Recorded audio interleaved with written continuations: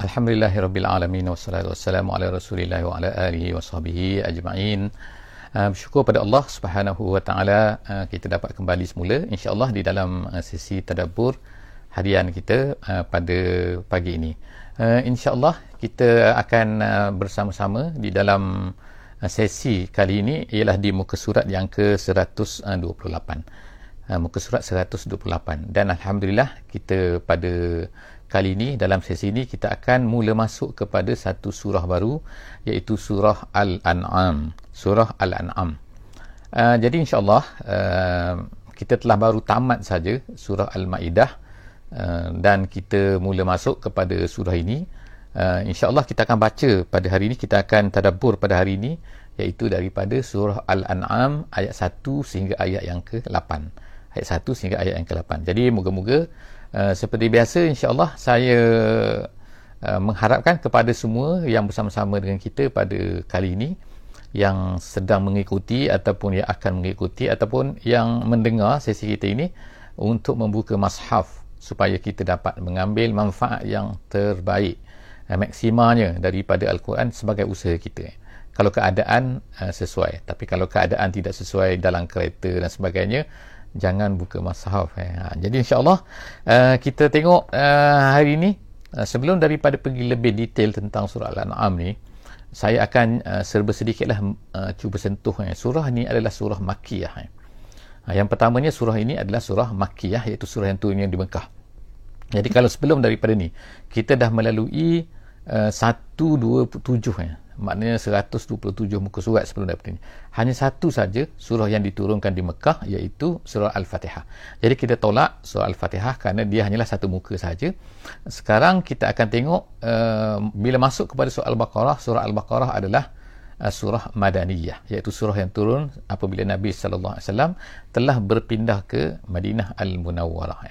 Jadi sebelum daripada itu saya sila beri feedback tentang suara dan juga gambar video pada pagi ni, pada sesi ni, sama ada okey ataupun tak okey.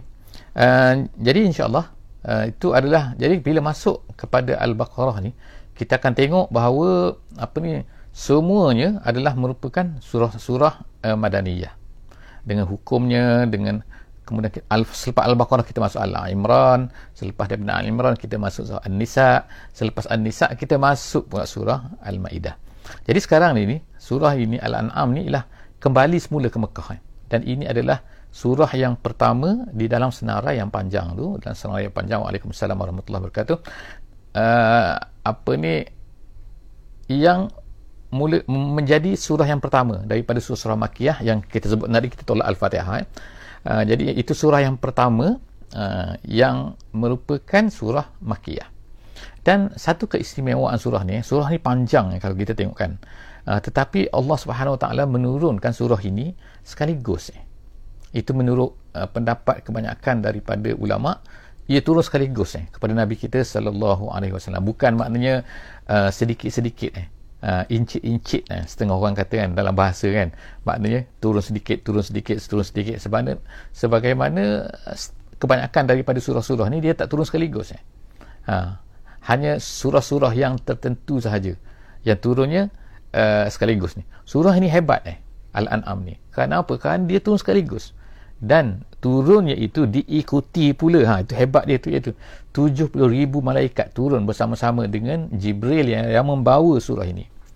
Memanglah Jibril tak perlukan kepada dijaga dan sebagainya, dia adalah ketua kepada malaikat, apa perlunya, tetapi nak ceritakan tentang kehebatan surah ni, sehingga disebutkan 70,000 malaikat turun bersama, dan ianya turun pada waktu malam. Dan kemudian lagi ianya adalah turunnya bila, ini satu perkara yang bagus juga yang diketahui, iaitu turunnya pada, dikatakan oleh sebagian besar ulama, 1 tahun sebelum daripada hijrah Nabi sallallahu alaihi wasallam ke Madinah Al-Munawwarah. Artinya iaitu pada tahun Nabi dah berada di Mekah ni, iaitu dah berdakwah, telah berdakwah selama lebih kurang 12 tahun di Mekah. Maknanya semua perkara dah dihadapi oleh Nabi kita sallallahu alaihi wasallam. Kesusahannya, penolakannya, takzibnya, iaitu orang tuduh baginda ni penipu dan sebagainya, semua dah berlaku dah. Jadi sekarang ni musim ataupun era ataupun suasana pada masa itu adalah suasana Nabi ni dah berjumpa dah dengan orang Madinah ni. maknanya dah prepare, dah dalam siap-siap, dah nak pergi dah, kan hati tu dah tak apalah kan, orang Mekah ni tak nak beriman dan sebagainya. Jadi Allah Subhanahu Wa Taala buat seolah-olahnya surah Al-An'am ni sebagai kesimpulan. Inilah dia kesimpulan apa yang berlaku sepanjang dakwah kamu di wahai Muhammad, dakwah kamu di Mekah Al-Mukarramah. Jadi insya-Allah kita akan baca insya-Allah surah ni dia penuh dengan menyebutkan tentang kehebatan kuasa Allah Subhanahu Wa Taala yang sepatutnya sepatutnya diikuti kan, sepatutnya diimani oleh orang-orang yang manusia kan. Kemudian satu lagi perkara, minta maaf sebut lagi banyak perkara tentang soal An'am ni, iaitu namanya Al-An'am, namanya binatang ternak. An'am ni ialah maksudnya binatang yang berkaki empat lah. Sama ada dia tu kambing ke, sama ada dia tu unta ke, sama ada dia tu lembu ke, kerbau ke, semua tu dipanggil sebagai Al-An'am. Tapi kalau ayam tu kaki dua kan, itik tu kaki dua, itu tak dipanggil Al-An'am. Kenapa dipanggil Al-An'am? InsyaAllah kita bersama-sama insyaAllah kita akan tengok nanti kan, sedikit kita akan tengok bila kita melalui surah ini, kenapa surah ini dinamakan dengan surah Al-An'am. A'udzubillahi minasyaitonirrajim. Bismillahirrahmanirrahim. Alhamdulillahillazi khalaqas samawati wal ard wa ja'alaz zulumati wan nur thummal ladzina kafaru bi rabbihim ya'dilun. Sadaqallahul azim. Ayat ini dimulakan dengan alhamdulillah, sama dengan al-Fatihah kita alhamdulillahirabbil alamin. Tapi ayat ni kata alhamdulillahillazi khalaqas samawati wal ard. Segala puji bagi Allah. Maknanya sekarang ni kita bayangkan Nabi sallallahu alaihi wasallam dah berdakwah dah selama 12 tahun di Mekah ni, tapi mereka ni, orang Mekah ni tolak juga. Tak apa, segala puji bagi Allah. Kenapa? Kerana Allah Ta'ala ada. Mereka tak terima, tapi puji balik kepada Allah SWT juga kan. Walaupun mereka kata tak ada puji apa ni Allah ni, tak, Allah Ta'ala kata segala puji bagi Allah. Bagi dia apa yang ada di langit, apa yang ada di bumi, itu dia punya. Allazi khalaqa, start daripada penciptaan. Jadi Allah Ta'ala sebut kan, start daripada penciptaan langit dan bumi. Maknanya kenapa disebut dua ni? Kerana dua ni ulama kata ialah perkara yang paling nampak oleh manusia. Daripada tak pula guna teropong, tak, kalau yang jauh-jauh tu kan, bintang-bintang yang tak nampak tu kan, itu memanglah kita kata ada kan, tapi siapa yang nampak benda tu? Diteropong oleh ni lah kan orang hebat-hebat lah teropong kan, orang biasa tak nampak. Jadi begitu jugalah kan, yang dalam bumi ni apa benda ada ni kita pun tak tahu kan, tetapi orang-orang biasa nampak apa? Bumi dan juga langit. Jadi bumi dan langit. Jadi sebab tu Allah Ta'ala sebut yang menjadikan langit dan menjadikan bumi, dan kemudian waja'ala zulumati wan nur, dan kemudian Allah Ta'ala jugalah yang menjadi zulumat dan nur, gelap dan juga cahaya. Jadi rupanya gelap dan juga cahaya ni adalah makhluk dia adalah makhluk ciptaan Allah Subhanahu Wa Ta'ala. Walaupun kalau ikut kita biasa, kita fikir tak ada lampu, tak ada cahaya, gelap. Bila ada cahaya lah. Tak, cahaya tu sendiri kita nampak kan, macam sekarang ni nampak saya, nampak muka saya terang ke tak terang ke kan, semua tu adalah merupakan makhluk Allah Subhanahu Wa Ta'ala. Jadi itu yang pertama lah. Yang keduanya az-zulumat ini kenapa dijamak kan, di plural kan, kita tengok az-zulumat, banyak kegelapan. Kemudian nur cahaya, kalau banyak cahaya dipanggil anwar dalam bahasa Arabnya. Tapi kenapa kegelapan banyak? Ulama kata ini nak merefer kepada apa kan, kalaulah kata ini adalah simbolik kepada kejahatan yang sesat, maka yang sesat tu banyak, macam-macam sesat ini, sesat kufur, sesat Nasrani, Kristian, sesat Yahudi, sesat macam-macam sesat kan. Tapi an-nur satu saja, iaitu cahaya Islam satu saja. Itu setengah pendapat ulama lah kata macam tu kan. Tetapi apa pun insya-Allah kan adalah penafsiran yang cantik kan, iaitu kita kata jadi kan Allah Ta'ala telah jadikan semua tu. Okey, kemudian summal ladzina kafaru bi rabbihim ya'dilun. Tapi walaupun Allah Ta'ala yang ciptakan, Allah Ta'ala yang punya semua tu kan, ni makhluk Allah Ta'ala semua, tapi ada ke orang kafir ni, orang-orang yang kafir Allah Ta'ala kata menerima? Tak. Ya'dilun artinya berpaling. Dah dakwah dah cerita dah Allah, Nabi SAW, Nabi Muhammad SAW dah cerita habis-habis dah tekankan, nak buktikan Allah Ta'ala yang berkuasa, Allah Ta'ala menciptakan. Tak, mereka ya'dilun, mereka ni berpaling. Huwallazi khalaqakum, dialah kemudian. Jadi Allah Ta'ala pun start cerita. kamu ni sendiri sekarang ni, ini bumi, langit bumi, sekarang ni kamu sendiri, kamu ni daripada apa? Allah Ta'ala kata huwallazi, dia menciptakan kamu daripada tin, tanah liat. Maknanya tanah kita dululah, iaitu Nabi Muhammad, Nabi Adam alaihissalam. Jadi daripada tanah, min tin. Lepas tu apa jadi? Thumma qada ajala, kemudian Allah Ta'ala tetapkan ajal. Kita ajal tu maknanya tempoh dalam bahasa Melayu. Allah Ta'ala tetapkan tempoh. Kita tak boleh lari. Kalau tak tempoh, maksudnya tempoh hidup dia. Lahir bila, kemudian mati bila. Dah tetap dah kan. Nak lari macam mana pun tak boleh. Jadi Allah Ta'ala dah tetap dah. Kemudian Allah Ta'ala kata, tengok kan, dia ciptakan kamu, dia tetapkan waktu kamu ni hidup, keluar dari dunia ni, kemudian turun balik bila? Wa ajalum musamman indah. Wa ajalum musamman tu iaitu apa? Ajal yang tertentu ada di sisinya. Erti sini ialah iaitu ajal, maksudnya ajal tempoh, katakan bukan ajal mati, tapi tempoh musamman itu tempoh kebangkitan.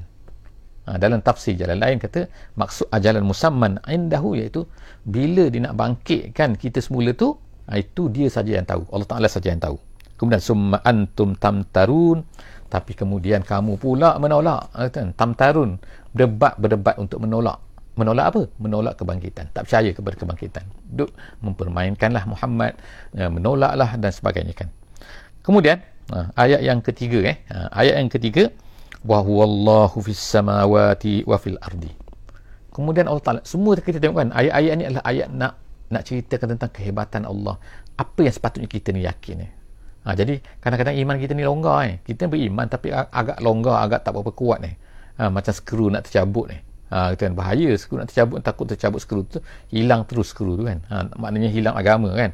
Jadi sebab itulah bila kita baca ni surah Al-An'am ni, dia nak ikat kita balik, nak bina balik, nak kuatkan kita balik, nak skrukan balik kita ni kan. Allah ni apa? Allah ni apa? Allah sepatutnya apa yang awak rasa, apa yang awak anggap, awak kena gitu kan. Jadi kita baca tadi kan, iaitu Allah Ta'ala ciptakan kita daripada tin, kemudian dia yang tetapkan tempoh masa, kemudian dia tetapkan masa kebangkitan kita. Tapi kebangkitan, maksud kebangkitan daripada kubur, tapi kebanyakan pada manusia tamtarun, kamu ni. Kemudian Allah Ta'ala kata wa huwallahu fis samawati wa fil ardi, dan dialah fis samawati, maknanya apa? Wa huwallahu fis samawati wa fil ardi, hanya dialah yang layak. Ni tafsir jalan lain saya sebutkan iaitu dan dialah sahaja yang layak diibadati. Diibadati maksudnya yang layak disembah. Yang lain semua ni tak layak disembah. Artinya apa? Orang musyrik sembah apa? Sembah berhala, sembah batu, sembah kayu. Tak layak semua tu. Kenapa dia sibuk sembah benda tu? Jadi Allah Ta'ala kata dalam ayat ni, kata wa huwallahu fis sama, dialah sahaja Allah yang layak disembah di as-samawati wa fil ardi, dan juga di bumi. Maknanya ke mana-mana awak tak boleh lari, awak mesti sembah Allah Ta'ala saja. Ataupun maknanya kan apa-apa yang ada di langit dan di bumi, semuanya menyembah Allah Ta'ala saja. Kamu saja manusia dan juga jin yang buat perangai, dua jenis makhluk ni. Kemudian ya'lamu sirrakum, Allah Ta'ala ajar lagi, cerita lagi akidah kepada kita kan, iaitu apa? Dia tahu sirrakum, apa yang ada dalam yang kamu rahsiakan, maknanya rahsia-rahsia kamu, apa yang ada dalam hati ke, wajah rakum, dan yang kamu zahirkan. Kita ni kalau manusia, kita yang zahir kita nampak lah kan kita tahu lah kan kalau yang dalam mana kita tahu. Yang berlaku di rumah kita tak tahu kan, berlaku di rumah seseorang, berlaku di padang seseorang, berlaku di dalam gelap ke dalam, kita mana tahu. Yang kita tahunya yang nampak kan. Itu kelemahan kita. Allah SWT dia tahu semua. Ya'lamu, jadi itu keyakinan gue. Ya'lamu sirrakum wa jahrakum wa ya'lamu ma taksibun, dan apa saja yang kamu taksibun, kamu usahakan, ta'malun, yang kamu buat. Maknanya sekarang ni yang kamu simpan dalam hati, iaitu niat kamu, niat baik ke niat buruk ke kan, Allah Ta'ala tahu. Yang kamu zahirkan, yang kamu bercakap, yang kamu tak bercakap, dan juga apa yang kamu buat. Maknanya semua benda lah, semua benda tu Allah Ta'ala tahu. Wa ma ta'tihim min ayatin min ayati rabbihim illa kanu anha mu'ridin. Tengok kan, Allah Ta'ala sebut lagi kan, tapi apa yang terjadi? Tengok kan, Allah dah sebut kan, Allah akan kuasa dia macam ni, dia ni hebat macam ni, dia buat macam ni, tapi tengok semua ni dia tolak. Allah Ta'ala kata kan, wa ma ta'tihim min ayah, tidak datang kepada mereka ahli Mekah ni Jadi sebab Nabi SAW sekarang ni berada di Mekah kan, kalau pada masa tu kan. Jadi syurul dia ni maknanya perkara yang sedang bermain dalam kepala dia. Aku dah berdakwah selama 12 tahun ni, tapi mereka tolak. Jadi Allah Ta'ala kata wa ma ta'tihim, tidak datang kepada mereka. Allah Ta'ala beritahu, Allah Ta'ala tahu lah, nak menunjuk. Memang Nabi SAW tahu bahawa Allah tahu, tapi Allah Ta'ala nak beritahu lagi bahawa, nak menampakkan lagi, nak merasakan lagi bahawa dia tahu. Jadi seolah-olah kita kata adalah hiburan kepada Nabi SAW secara tidak langsung. Iaitu, jadi begitulah kita kan. Maknanya kan kadang-kadang kita ni kan berlaku dalam hidup kita ni berdakwah, mengajak orang kepada Islam, mengajak kepada benda yang betul kan. Tiba-tiba orang tolak, tiba-tiba orang benci. Apa rasa kita? Mesti kita sedih kan. Jadi perasaan sedih itu, kita bila kita baca ayat ni, Allah Ta'ala tahu. Allah Ta'ala kita kan, Allah Ta'ala tahu. Setiap kali datang kepada mereka apa tu? Min ayatin, tanda mukjizat ataupun ayat Quran min ayati rabbihim. Setengah ulama kata ini maknanya Quran, maknanya setiap kali datang Quran kepada mereka, apa yang tu? Illa kanu anha mu'ridin, melainkan mereka ini mu'rid. Dah tadi tu macam-macam, ya'dilun, tamtarun, lepas tu mu'ridin. Sekarang mu'ridin tu berpaling lari, tak nak dengar, menolak maknanya. Jadi maknanya hampir sama perkataan tu kan. Ya'dilun, tamtarun ni berdebat, tolak. Dan kemudian tu mu'ridin sekarang ni kan. Semua perkataan dah Allah Ta'ala gunakan nak menunjukkan kepada apa, bahawa orang-orang yang didakwahi oleh Nabi SAW ni menolak apa yang Nabi bawa.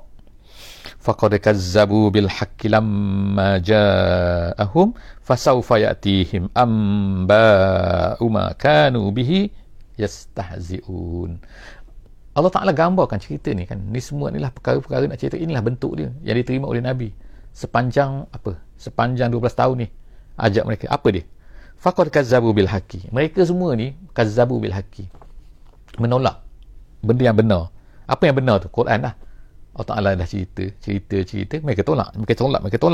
Lamma ja'ahum, apabila datang Quran tu kepada mereka, iaitu dibawa oleh Nabi SAW, fasawfa ya'tihim amba'. Allah Ta'ala kata akan datang nanti kepada mereka amba itu maksudnya awakib, iaitu balasan, iaitu azab akan datang kepada mereka. Fasawfa ya'tihim, kita dah cerita sebelum daripada ni kan, ada saufa, ada sa sahaja kan. Dalam bahasa Arab sa tu makna akan, saufa pun makna akan juga kan. Jadi fasawfa ya'tihim amba, Allah Ta'ala kata akan datanglah nanti balasan terhadap makanu bihi yastahzi'un, apa yang mereka memperolok-olokkan. Maknanya apa yang mereka kata duk main-main, betul ke Muhammad ni, Muhammad dah start mengarut, dah start sihir, dah start ni nak merapu. Contoh tu, itu kata-kata mereka tu kan kepada Nabi Muhammad SAW. Nanti Allah Ta'ala kata akan datang nanti. Tak apalah mereka memain-mainkan, tak apa. Iaitu of course setengah-setengah tu katanya ialah pendapat kata iaitu bila sampai ke Badar. Tengok berapa tahun ni Badar dengan ni, 3 tahun selepas daripada tu. Hanya 3 tahun je Nabi SAW hijrah ke Madinah, dan kemudian berlakulah peristiwa Badar pada tahun yang kedua. Majoriti daripada ketua-ketua mereka ni dah dibunuh dalam peperangan Badar. Dah baru mereka tahu. Jadi Allah Ta'ala kata akan datanglah fasawfa ya'ti. Tak lama tu akan datang kepada mereka amba. Amba maknanya berita-berita, bukan maksud berita, tapi maksudnya balasan terhadap apa yang mereka mempermain-mainkan tu. Alam yarau. Kemudian Allah Subhanahu Taala tanya lagi, mereka ni tak tengok ke? Alam yarau. Tak tengok apa? Mereka ni orang Arab ni, majoriti mereka ni banyak bermusafir. Musafir maksudnya ialah bukan tinggal di Mekah tu saja kan, tapi keluar pergi ke Syam, keluar ke Yaman, keluar ke Habasyah, keluar ke macam-macam mereka ni. Pergi ke Iraq, macam-macam, maknanya pergi ke Mesir. Maknanya mereka ni pusing-pusing apa? Untuk bisnes. Memang untung mereka ni pergi bawa barang, jual, kemudian beli barang lain pula, bawa balik ke Mekah, kemudian mereka jual pula di Mekah tu kan, dapat duit, kemudian mereka pergi jual lagi, bawa barang daripada Mekah lagi, macam itulah. Maknanya bisnes kan, bisnes kepada orang haji dan umrah dan macam-macam lagi. Jadi Allah Subhanahu Taala kata kat sini kan, bila mereka berjalan-jalan ni kan, mereka tak nampak ke? Sebab itulah di antara benda yang Allah Ta'ala tinggalkan, yang nampak, yang mesti nampak yang mesti mereka nampak, iaitu apa? Iaitu Madain Soleh. Madain Soleh ni ialah satu tempat di utara Madinah, on the way nak pergi ke negeri Syam. Iaitu bila sampai itu, bukit-bukitnya dengan ada rumah-rumah. Memang nampak sangat itu adalah bukan gua biasa kan, tapi gua yang memang nampak hasil daripada tebukan. Mereka menebuk bukit itu buat rumah, dan memang nampak sampai sekarang pun. InsyaAllah kan siapa-siapa sekarang ni kerajaan Saudi dah mula buka tempat-tempat ni, tempat-tempat yang dipanggil sebagai tempat-tempat bersejarah ni untuk dilihat. Tapi bukan lihat untuk pergi selfie sajalah, tapi Nabi SAW pernah melalui tempat ni dan dia menangis kan. Sebab apa? Ingatkan, dan jangan duduk lama, Nabi kata, tempat-tempat ni nak tengok saja kan. Jadi kita boleh tengok sekarang dalam gambar, dalam internet pun ada kan. Jadi tempat-tempat ni madain soleh, iaitu peninggalan. Jadi Allah SWT sebut sini, apakah mereka ni tak lihat ke? Kemana kaum-kaum ni dulu? Jadi Allah Ta'ala kata, alam yarau, tidakkah mereka ni melihat, kam ahlakna min qablihim. Kam tu berapa, tapi maksud berapa tu ialah maksudnya banyak. Banyaknya makna yang kami telah binasakan min qablihim, sebelum daripada mereka, min qarnen. Qarnen situ bukan maksud kurun, tapi maksud qarnen ialah ummah, iaitu bangsa-bangsa. Maksud kaum Ad ke, kaum Soleh ke, Firaun ke. Firaun sampai sekarang kita boleh tengok dia punya apa ni, bukan sekadar bangunan piramid, boleh tengok mayat itu pun ada dalam itulah, dalam muzium negara Mesir kan.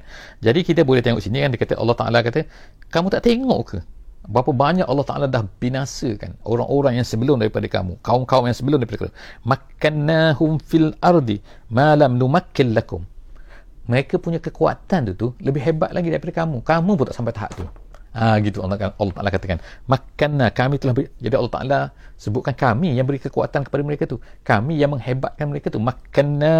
Makkannahum fil ardi, di atas muka bumi. Tengok kan piramid tu besar mana sampai sekarang, barang ajaib dunia. Orang tak boleh nak fikir macam mana dia boleh buat di zaman tu. Dia guna kren apa ke, dia guna angkat batu daripada bawah sampai atas dan kemudian disusun tu, tak lari dia punya diameter dia, daripada ukuran dia kan, ketinggian, tak ada sengit, tak ada apa kan. Jadi Allah SWT, kami beri kekuatan kepada mereka atas muka bumi ni, malam numakkil lakum, satu benda yang kamu pun tak dapat benda tu.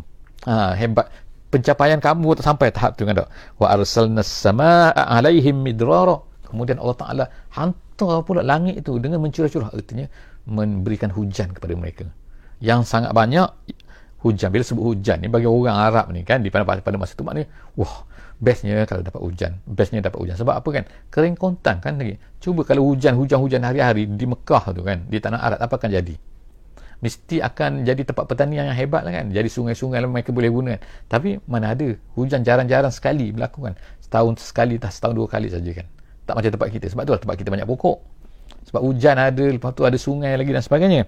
Jadi Allah Ta'ala kata, kami berikan hujan kepada mereka, maksudnya beri rezeki kepada mereka yang banyak, yang melimpah-limpah. Wa ja'alnal anhara tajri min tahtihim, lepas tu sungai-sungai pula mengalir. Maknanya bila sungai mengalir, boleh buat tumbuhan, boleh buat menanam, boleh buat macam-macam. Dan kemudian tu bila ada pokok mengalir, pokok anhar, maka lepas tu boleh seronok-seronok lah kan. Seperti negeri Mesir ada sungai Nil, seperti negeri Iraq ada sungai Dajlah, sungai Furat kan. Kemudian min tahtihin, di bawah mereka, fa ahlaknahum bizunubihim. Tapi apa terjadi? Kami dah beri nikmat, beri kekuatan, mereka bina bangunan besar-besar, tiba-tiba Allah pun hancurkan mereka. Tu Allah Ta'ala nak sebutnya, fa ahlaknahum bizunubihim. Allah Ta'ala binasakan mereka tu sebab apa? Allah Ta'ala tak suka kepada mereka? Tak, bukan sebab tak suka, sebab muka mereka ni tak cantik, tak. Sebab mereka tak, sebab bizunub, dengan sebab dosa mereka. Jadi sebab tu Allah Ta'ala sebutkan ialah masalah dosa. Apa dia dosa yang paling besar? Ialah syirik. Dosa paling besar ialah tidak beriman, tidak mahu menerima apa yang disebutkan oleh Nabi-Nabi yang diutuskan. Jadi macam kamu lah, orang Mekah, macam itulah kamu kan. Fa'ahlaknahum, Allah Ta'ala kata, fa'ahlaknahum bizunubihim wa ansha'na min ba'dihim qarnan akharin. Dan kemudian kami lahirkan, kami jadikan selepas daripada itu qarnan, iaitu kaum yang lain, bangsa yang lain. Kita tengok kan, kita ada yang turun, ada naik, tapi tak adalah naik dalam masa 2 tahun 3 tahun kan.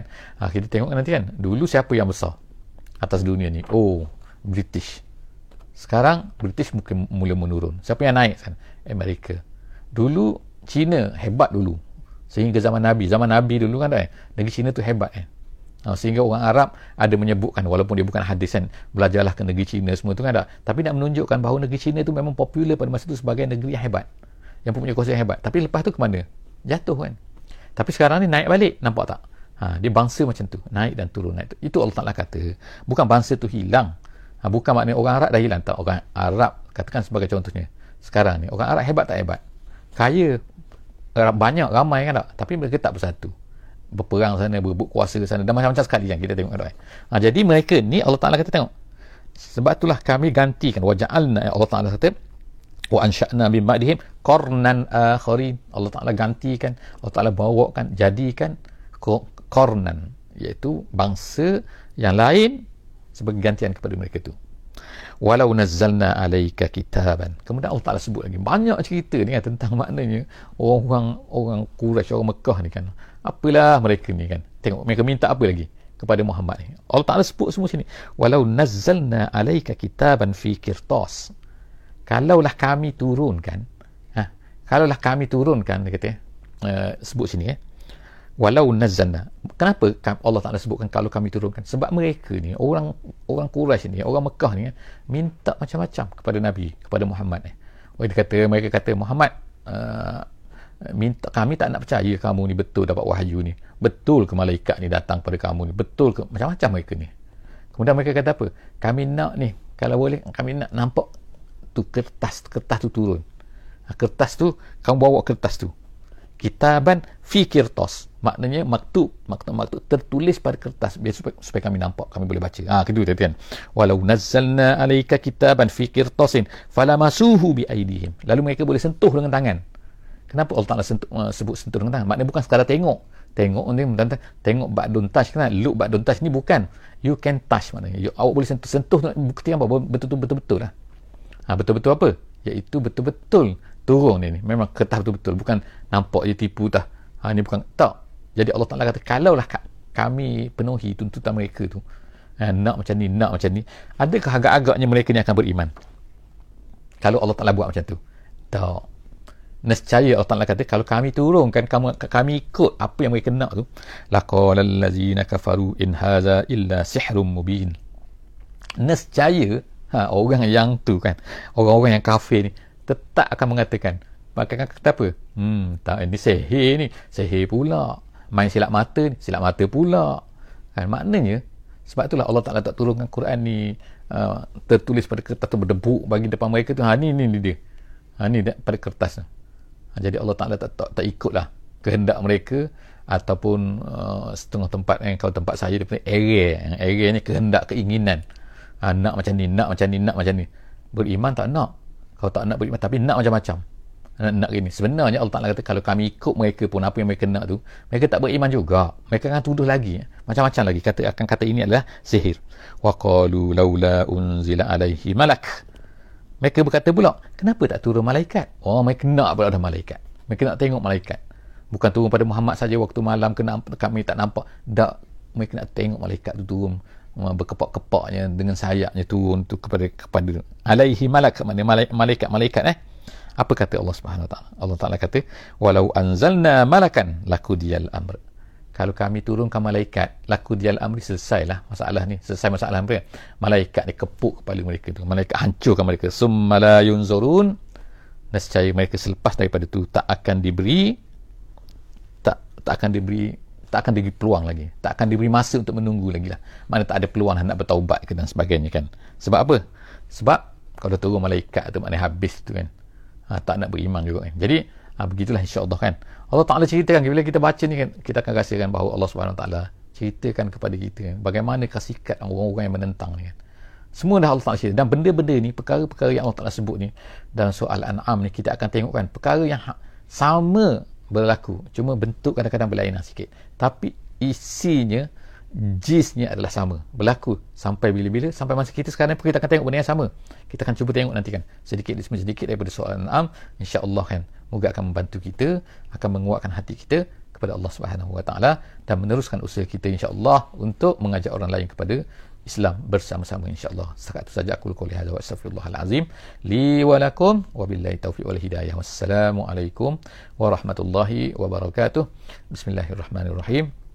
Wal asri innal insana lafi khusr illa allazina amanu wa amilus solihat wa tawasaw bil haqqi wa tawasaw bis sabr.